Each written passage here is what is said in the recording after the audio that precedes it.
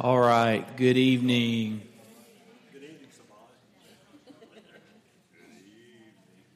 All right, can you hear me now? Can y'all hear me? Can you hear me back there? Russ, can you hear me?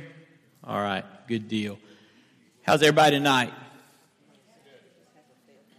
I think we're good. We're good. I hit record on it, by the way. Yeah, okay. All right, does everyone have a handout? Is there anyone that does not have a handout? All right. Well, good to see you here tonight.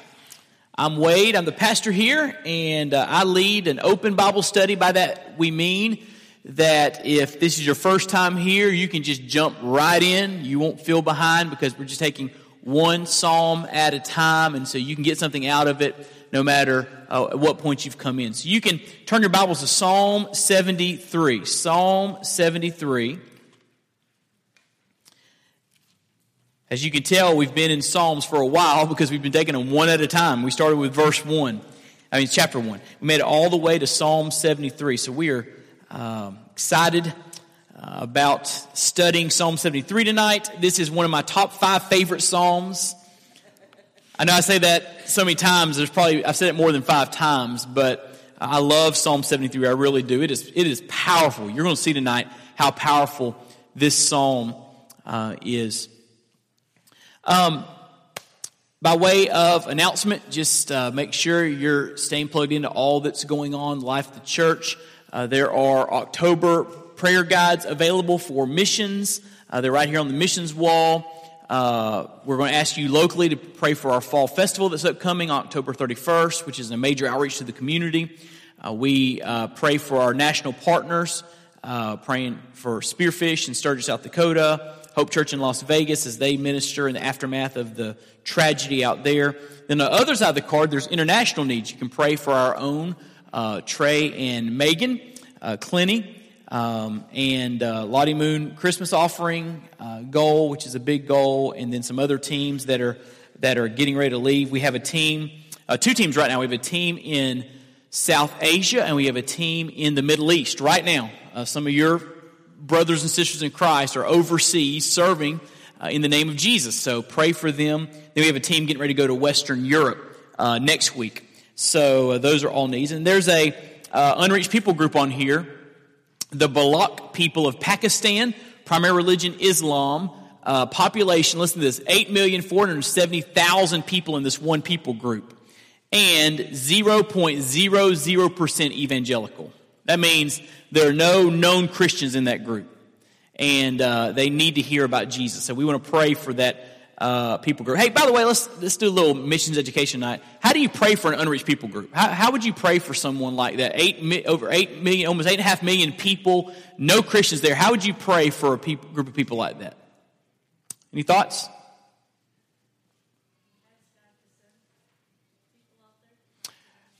Yeah, was it Luke 10:2 that we pray that the Lord of the harvest would thrust out laborers into the harvest? So we certainly need people that will be sent out to go. So yeah, that's a great way to pray. Pray that laborers would be sent out to engage these people with the gospel. How else can we pray for unreached people groups?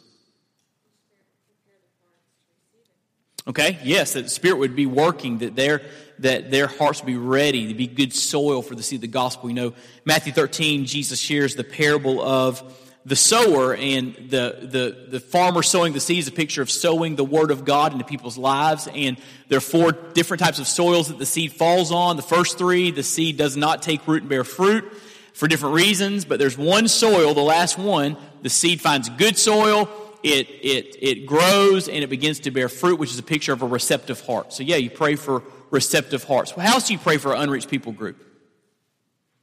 What's the end game? What are you praying for? What do you want to see happen there among those unreached people groups? Salvation? How's that going to happen? What's a practical way to pray for a people group? Spirit of the Lord to speak to their hearts, right? Here's the way I pray. I pray that the Lord would move so that every town and village would have a gospel preaching church in it. So if someone's living in a town or a village or a city they would have access to the gospel through a gospel preaching church. So you get kind of more tangible now. Instead of just, God bless these people, God, would you move in such a way that churches would be started and that every town, every village, every city would have gospel preaching churches, and whether it be home churches or underground churches or churches with buildings, whatever the case may be, we want groups of people who are Christians united together that are committed to reaching that area with the gospel. So just some thoughts about how you pray for unreached people groups. One good way to pray is that an unreached people group will one day have its classification changed. In other words, there'll be so many Christians in it, you can no longer call it an unreached people group. That'd be cool, wouldn't it? And so, there are people groups out there, they're known as predominantly Christian. So wouldn't it be cool one day if we were sitting around and you read about the Balak people and they're primarily Christian? Wouldn't that be cool? And so that is the goal. So let's pray together and then we'll get started. Father in heaven, we come to you in Jesus' name. We're grateful, Lord, for this opportunity to gather, to focus upon you. And we pray that you would, Lord, bless our time together, encourage us, strengthen us. Lord, help us to understand your word, and God, give us the inclination to respond to what you show us. God, I pray that you would change our lives through your word today, and we ask and pray it in Jesus' name. Amen. Well, we're journeying through the Psalms, and the Psalms are wonderful. And the Psalms are, in actuality, a collection of hymns written by different people that were intended to be used in the corporate worship of the Hebrew people, the Israelites. And so the book of Psalms is, in reality, a hymn book. Just like if you grew up in a church that had a Baptist hymnal or some sort of hymn book, this is the Hebrew hymn book. This is what they used in corporate worship. So there's a poetic element to them. And there is a theme that is woven throughout these Psalms. If you had to kind of sum up what the Psalms are about, or what theme is continually being presented through the Psalms, I love the words from Kendall Easley. He sums it up well. He writes, God, the true and glorious King, is worthy of all praise and prayer, thanksgiving and confidence, whatever the occasion in personal or community life. And so the Psalms remind us that when times are good, God deserves our praise and God deserves our trust because He's the only one that we can count on. And when times are bad, when times are difficult, God deserves our praise, God deserves our trust. Amen? And we're reminded of that over and over and over through the Psalms. And they're powerful. I mean, people love the Psalms. I don't know that I've ever come across an ardent Christ follower that says, I just hate the Psalms. They just don't speak to me. I just don't get it. I've never heard that from someone that really loves the Lord. Because if you love the Lord and you read the Psalms, I'm telling you, they will stir your heart. And John Piper makes mention of that. He says, the Psalms are songs. They are poems. They are written to awaken and express and shape the emotional life of God's people. Poetry and singing exist because God made us with emotions, not just thoughts.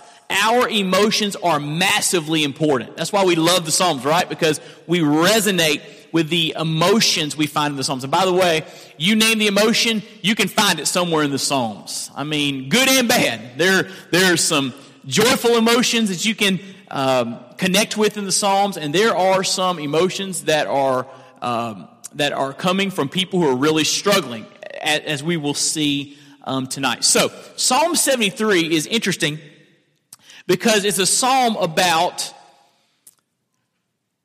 what you should do when life doesn't make sense.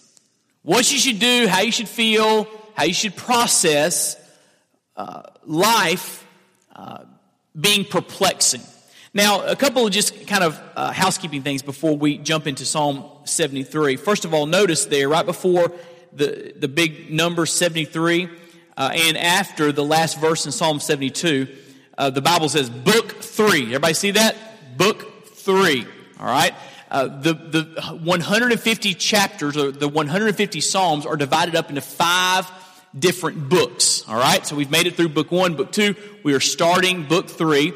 Book 3 entails Psalm 73 through Psalm 89. And this is just kind of anecdotal, but I believe the most neglected Psalms are found in Book 3.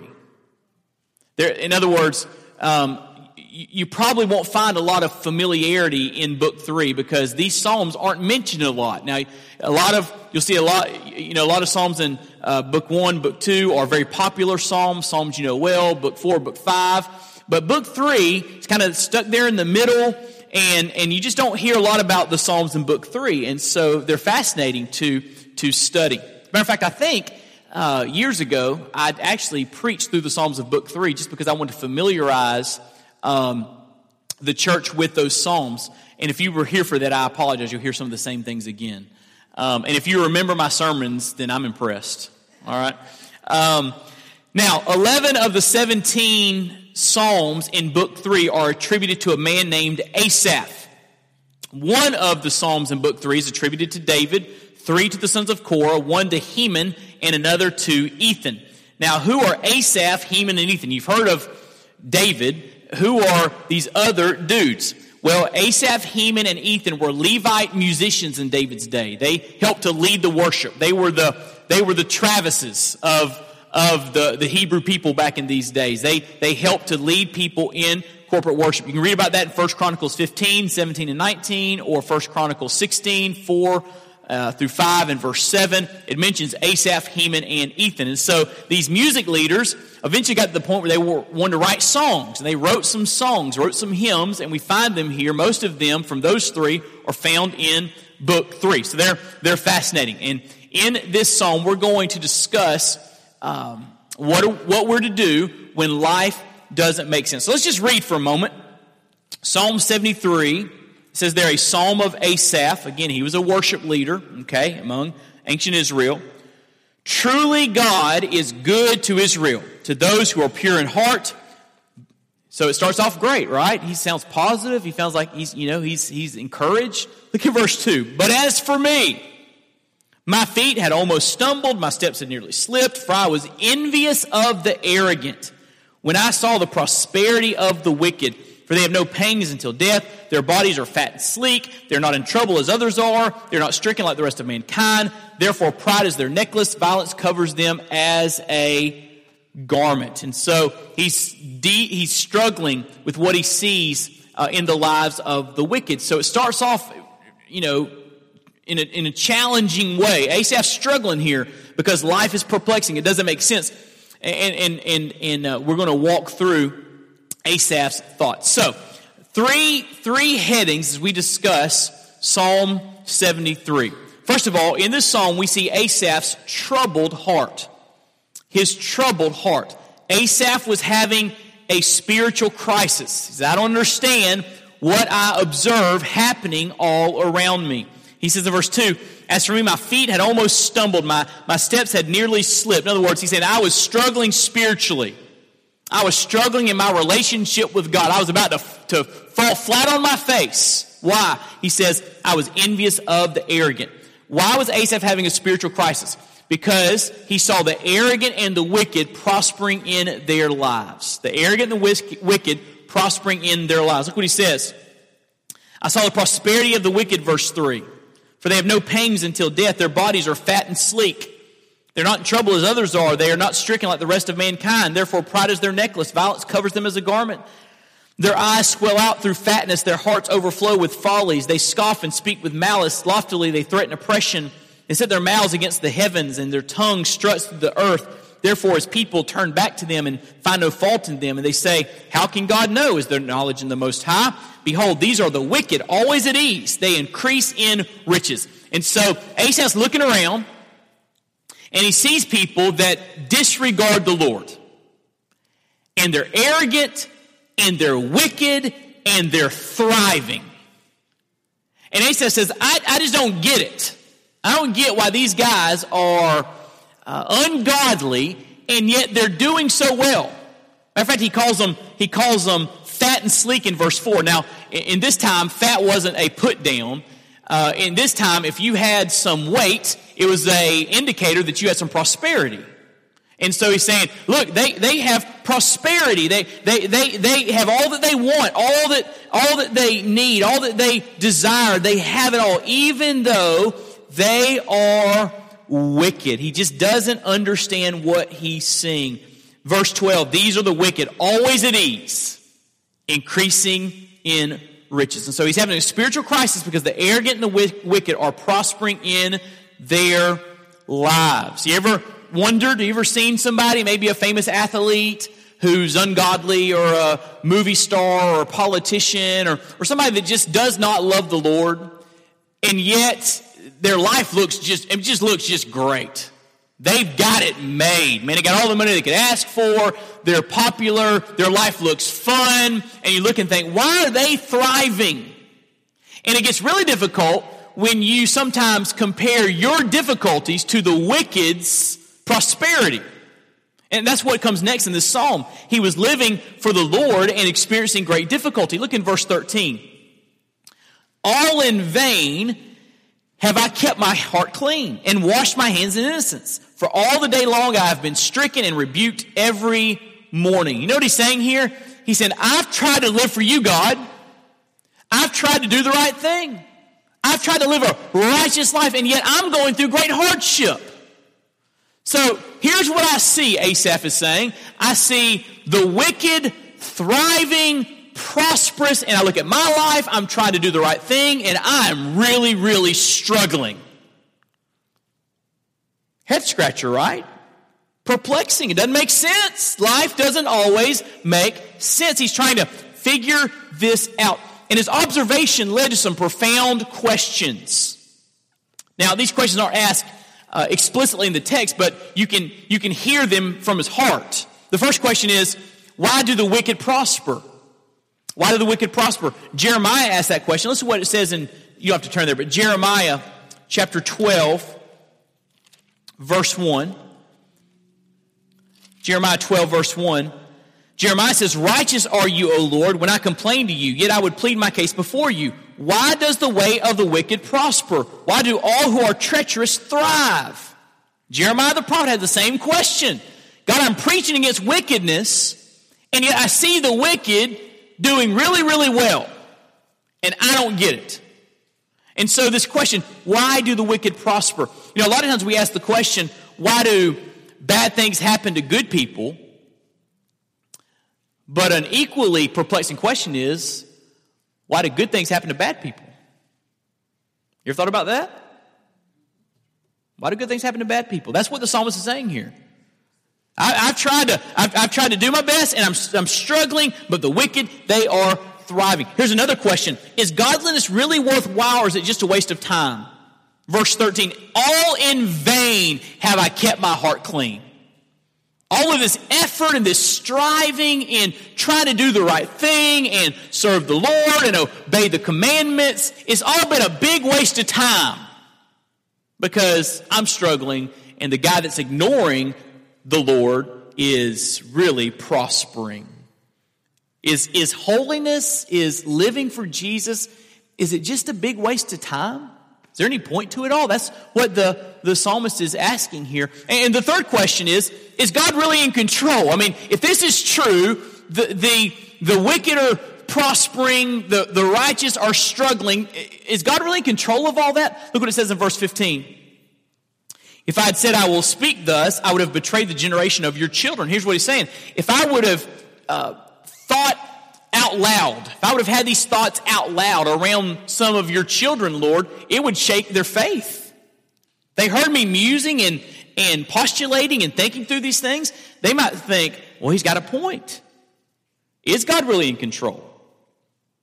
Why do you see the wicked doing well and the righteous struggling? Why do you see that? Is God really in control? And so, again, those questions aren't asked explicitly in the text. They're asked in other places in the Bible. But they're not explicitly in the text, but you can just hear the heartbeat of Asaph here, wondering why these things are transpiring. And if we're honest, and if we really are observers of what's happening around us, we can find life to be a head-scratcher, can't we? It just doesn't always make sense. John Calvin mentions this. He writes, as to ourselves, experience shows how slight impressions we have of the providence of God. We no doubt all agree in admitting that the world is governed by the hand of God. In other words, if I said, is God in control? We'd all say, yes, amen, God's in control. But were this truth deeply rooted in our hearts, Calvin writes, our faith would be distinguished by far greater steadiness and perseverance in surmounting the temptations with which we are assailed in adversity. The ungodly, for the most part, triumph, and although they deliberately stir up God to anger and provoke his vengeance, yet from his sparing them, it seems as if they had done nothing amiss in deriding him. They will never be called to account for it. On the other hand, the righteous, pinched with poverty, oppressed with many troubles, harassed by multiplied wrongs, covered with shame and reproach, groan and sigh, and in proportion to the earnestness with which they exert themselves in endeavoring to do good to all men, is the liberty with which the wicked have the effrontery, which means shameless boldness, to take in abusing their patience. When such is the state of matters, where shall we find the person who is not sometimes tempted and importuned by the unholy suggestion that the affairs of the world roll on at random, and as we say, are governed by chance? He's saying even the person that believes God is in control, their faith in that can be shaken when they see things that just don't always add up. That's what Calvin's saying there. Even worship leaders like Asaph. He was the guy leading worship for Israel. And he's really struggling, right? And he's being honest because he writes a song about it. Remember, this was a song to be sung in corporate worship. Can you imagine singing a song like that Sunday? Oh God, why are the rich people wicked, and why is the ungodly entertainer doing great? Can you imagine singing a song like that? That's what this is all about. So in this psalm, it begins with Asaph's troubled heart. He's just being honest about how he feels.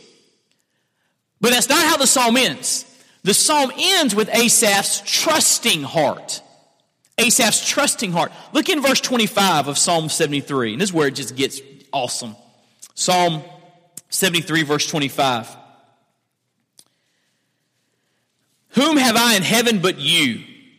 And there's nothing on earth that I desire besides you. My flesh and my heart may fail, but God is the strength of my heart and my portion. How long? Forever. For behold, those who are far from you shall perish, but you put an end to everyone who is unfaithful to you. But for me it is good to be near God. I have made the Lord God my refuge, that I may tell of all your works. Do you see the difference between the beginning and ending of the psalm? He starts off with a troubled heart. He just doesn't get it.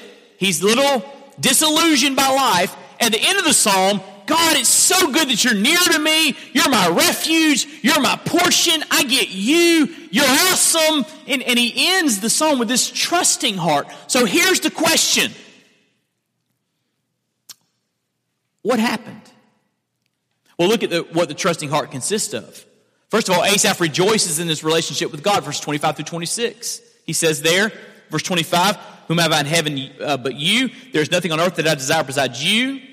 My flesh and my heart may fail, but God is the strength of my heart, my portion forever. In other words, Asaph saying, I get God.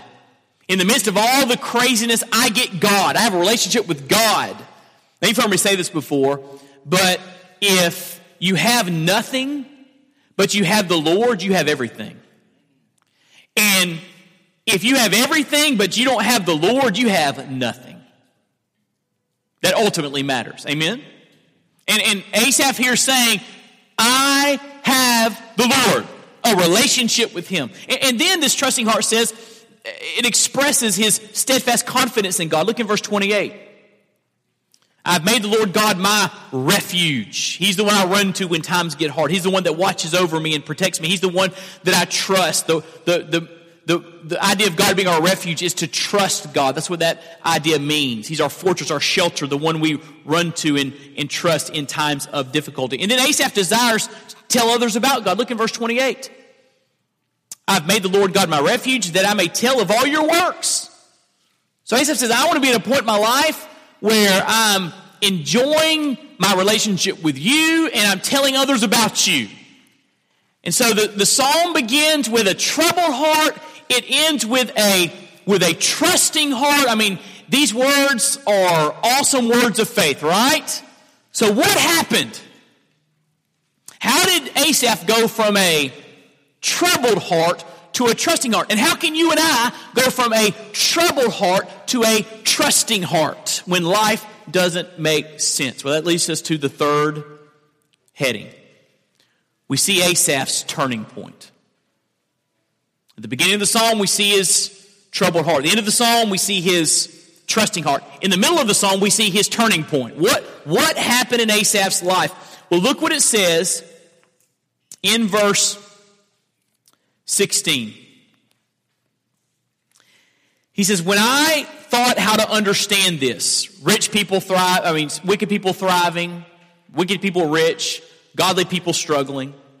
When I thought how to understand this, it seemed to me a wearisome task until I went into the sanctuary of God. That's the turning point. You know what Asaph did in the midst of his perplexity? He went to worship. That's what he did. And that's when things began to turn for him. He said, I don't want to share this with God's children because it'll upset their faith. And so he went directly to God. In the midst of his questions, in the midst of his perplexity, Asaph worships. And this is a big deal because worship brings clarity. When we worship God, we're reminded of who he is. We're reminded of the eternal truths of his word. And that reality of who God is and what God says strengthens us to go out into life and begin to make sense of things from the right perspective. Listen to me, write this down. I don't think it's in your notes. Worship brings clarity. And put like 3 exclamation points after that. Worship brings clarity. Worship brings clarity. Worship brings clarity. That's why it's important that you and I get together. Sundays, Wednesdays. We need to get together to just to refocus on what's most important. Life will chew you up and spit you out. Can I get an amen? And you can be out there in the workplace or dealing with relational issues, and you're not getting encouraged. You're not being strengthened. You're not being reminded of what's true and what's most important. You're being discouraged by the world. So it's important that you get together with other believers and refocus. You come to worship. Worship brings clarity. That's what he says. I didn't understand this until I went to the sanctuary and spent some time fixing my eyes upon the Lord. So, what happens when we worship? Well, when Asaph worshiped, he was reoriented to an eternal perspective. This is so important. Look in verse 17. He says, it was a wearisome task to understand all of this until I went to the sanctuary of God. Then I discerned their end. Then I discerned their end. And look what it says in verse 24. You guide me with your counsel, and afterward you will receive me to glory. That's my life. Life's hard, but when it's all said and done, you take me to heaven. And then look what he says in verse 27. He's talking about the end of all things. He says, behold, those who are far from you shall perish. You put an end to everyone who is unfaithful to you. So here's the conclusion that Asaph was reminded of when he went to worship. Don't evaluate someone's life by the here and now. Evaluate their life from an eternal perspective. So here's what he's saying. These folks over here that are ignoring you, God, living ungodly lives, and they're thriving. Yeah, it's a head scratcher, but here's what you reminded me of. It doesn't end well. You don't want to be in this camp because it doesn't end well. The end is destruction. The end is eternal separation from God in that awful place called hell. And so why would you be envious of someone that is headlong running towards hell? Why would you envy that? There's nothing to be emulated in that. There's nothing to be jealous about. I mean, they have it all, but they are every day taking another step towards eternity in hell. So why would I envy that group of people? And then he says over here, life's hard. I'm a believer. I'm trying to live for you, and life can be difficult. But you know what? This life is short, and when it's all said and done, you take me to glory. It's going to be all worthwhile when I go to glory. The difficulties of this world are going to seem like nothing compared to the glory I will receive. It says, as a matter of fact, look over in Romans 8 with me very quickly. Romans chapter 8. Paul makes the same kind of comment.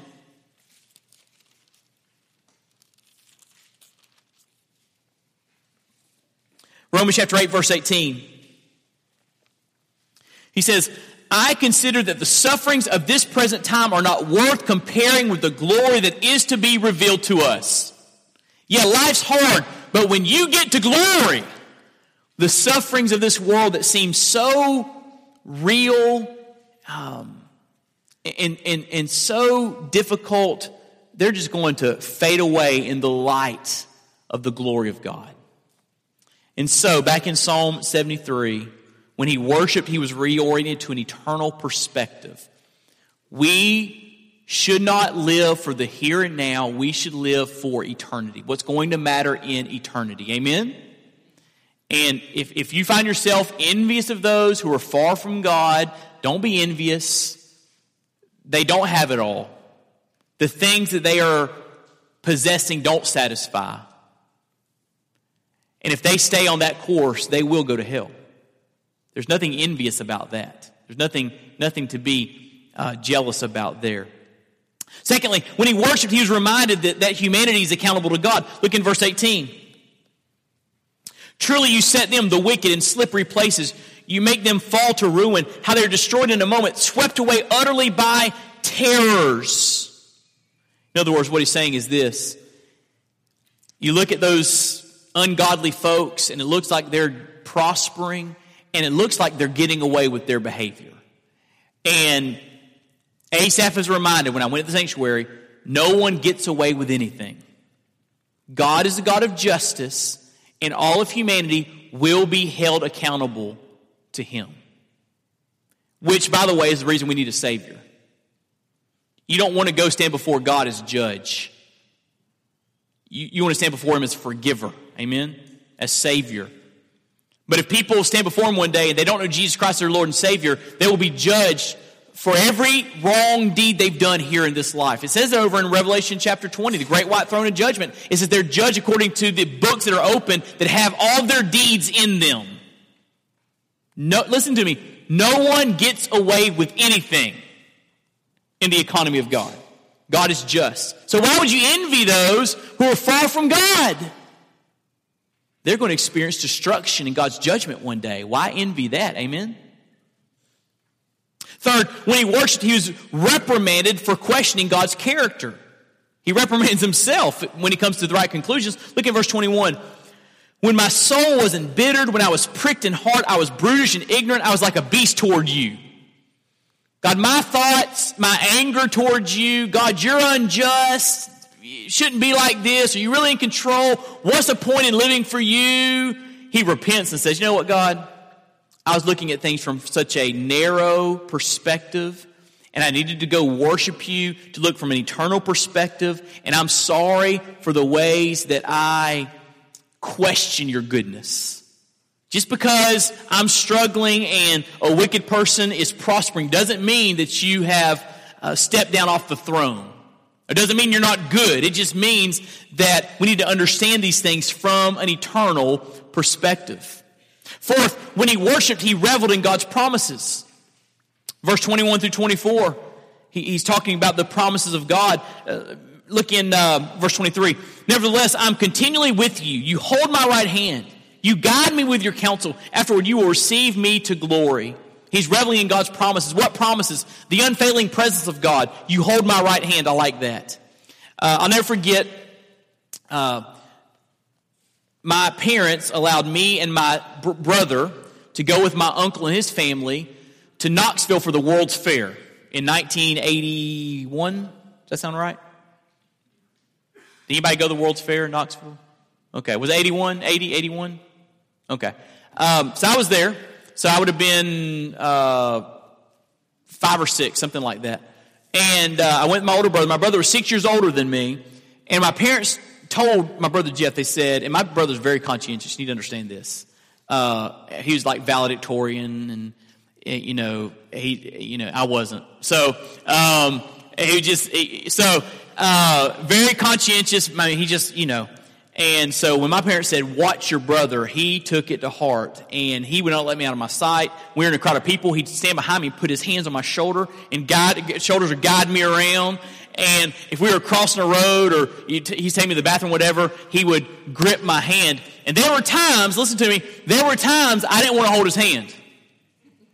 And there were times I would let go of his hand.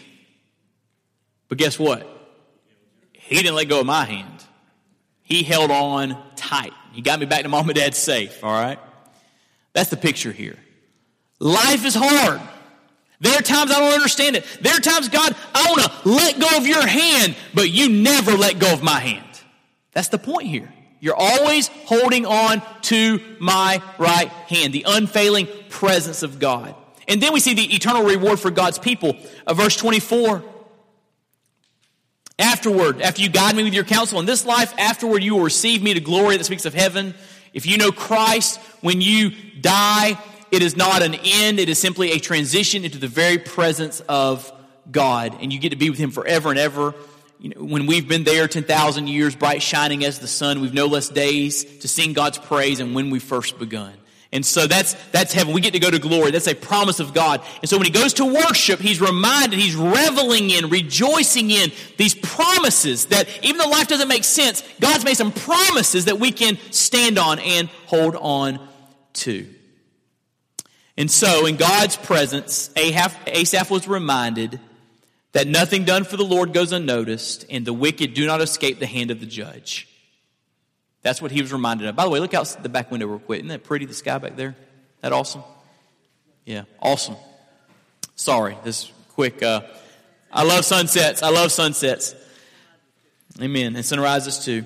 But when Asaph went to worship, he was reminded of what's really important.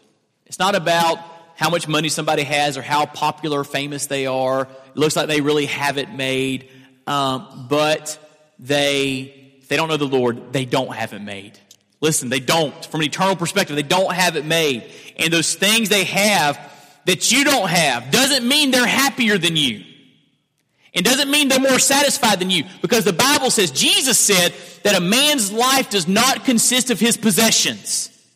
Jesus said it's silly to live for stuff because stuff will not satisfy. So why in the world would we be jealous of folks that have more stuff than us? Next time you're tempted to be jealous of someone with more stuff than you, just say, I get Jesus. I have him. And he's enough to satisfy the deepest longings of my soul. I may not have much, but I have Jesus, so I have everything. Amen? That's the way we need to think. And so we see Asaph with his troubled heart. And then at the end of the psalm, we see Asaph with his trusting heart. What happened? He went to worship. He went to worship. And that changed it. If Psalm 73 is not a plug about church attendance, I don't know what is. You don't go to church because the preacher wants you to go to church. You go to church because it's when you find clarity for life and living. That's why it's important. I love these words from Isaac Watts, a great hymn writer. And this is based upon Psalm 73, by the way. He wrote, I saw the wicked rise and felt my heart repine, while haughty fools with scornful eyes in robes of honor shine. The tumults of my thought held me in dark suspense, till thy house my feet were brought, till to thy house my feet were brought, to learn thy justice thence. Thy word with light and power did my mistakes amend. I viewed the sinner's life before, but here I learned their end. Powerful, powerful words. So you see why I love Psalm 73? It's just really a good psalm to know, a good psalm to read when life doesn't make sense. It's good to remember in the midst of perplexing circumstances and realities, it's important to remember that, hey, God is your portion. He's holding on to your right hand and he's never going to let go. He's going to guide you continually. And hey, no matter how hard life is, when it's all said and done, you get glory. How can you lose, right? How can you lose when you get glory? So we just bow your heads and close your eyes just for a moment.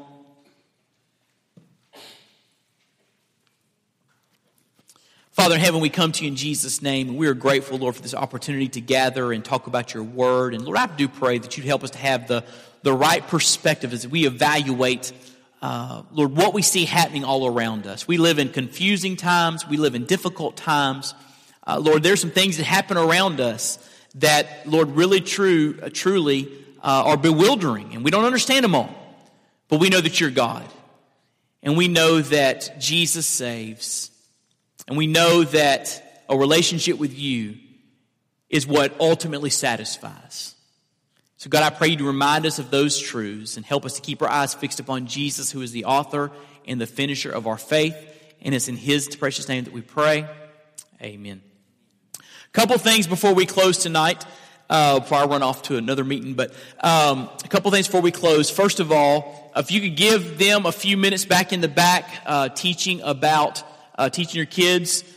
When you come in, early and the other folks aren't there to pick up their kids, it can be disruptive. And so give them, drink a cup of coffee, sit back, relax, go check Facebook, do what you got to do. But just give them about 15 more minutes to finish up back there. I usually go a little bit longer than this, but I guess I talk fast tonight. So if you could do that, we would very much appreciate that. By the way, you need to understand, our volunteers working with our preschoolers and children, students are awesome and really doing a great job. My wife's telling me she helps with Mission Friends, and they're teaching our little ones about ministry in our world through our International Mission Board to deaf peoples.